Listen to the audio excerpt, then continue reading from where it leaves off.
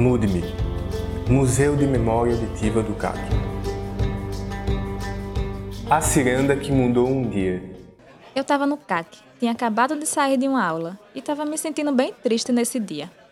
Tinha acontecido umas coisas comigo e, para completar, me bateu uma saudade danada da minha avó.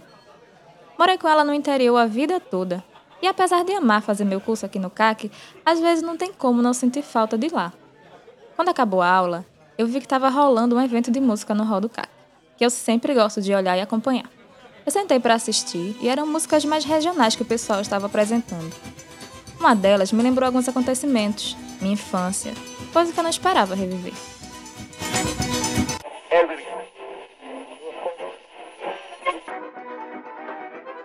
Aninha, vem brincar mais perto de casa.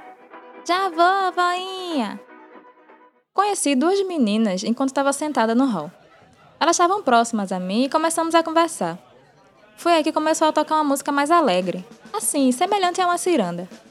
O pessoal foi se reunindo para fazer uma roda e uma das meninas que estavam conversando comigo me disse: Vamos dançar também, é divertido, vai te ajudar. Ela praticamente me empurrou para a roda e ficamos lá dançando uns 20 minutos. A música ficava repetindo e eu sempre achava que ia acabar, mas ela continuava. E a gente continuava também. Achei massa, porque realmente eu me senti melhor conversando com elas e dançando ciranda, pois nunca tinha feito isso lá. Foi uma coisa bem inesperada.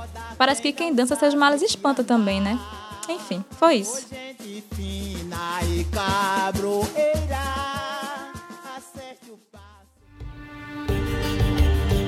Realização: Larissa Cristina, Madison Carriero e Mirella Neves. Trabalhos técnicos: Felipe Peixoto, Ariel Maciel, João Lucas França e Mirella Neves. Música: Outro, de Ivan Tegub. Supervisão: Raudiane Pereira. Esta é uma produção dos alunos de Rádio, TV e Internet da Universidade Federal de Pernambuco.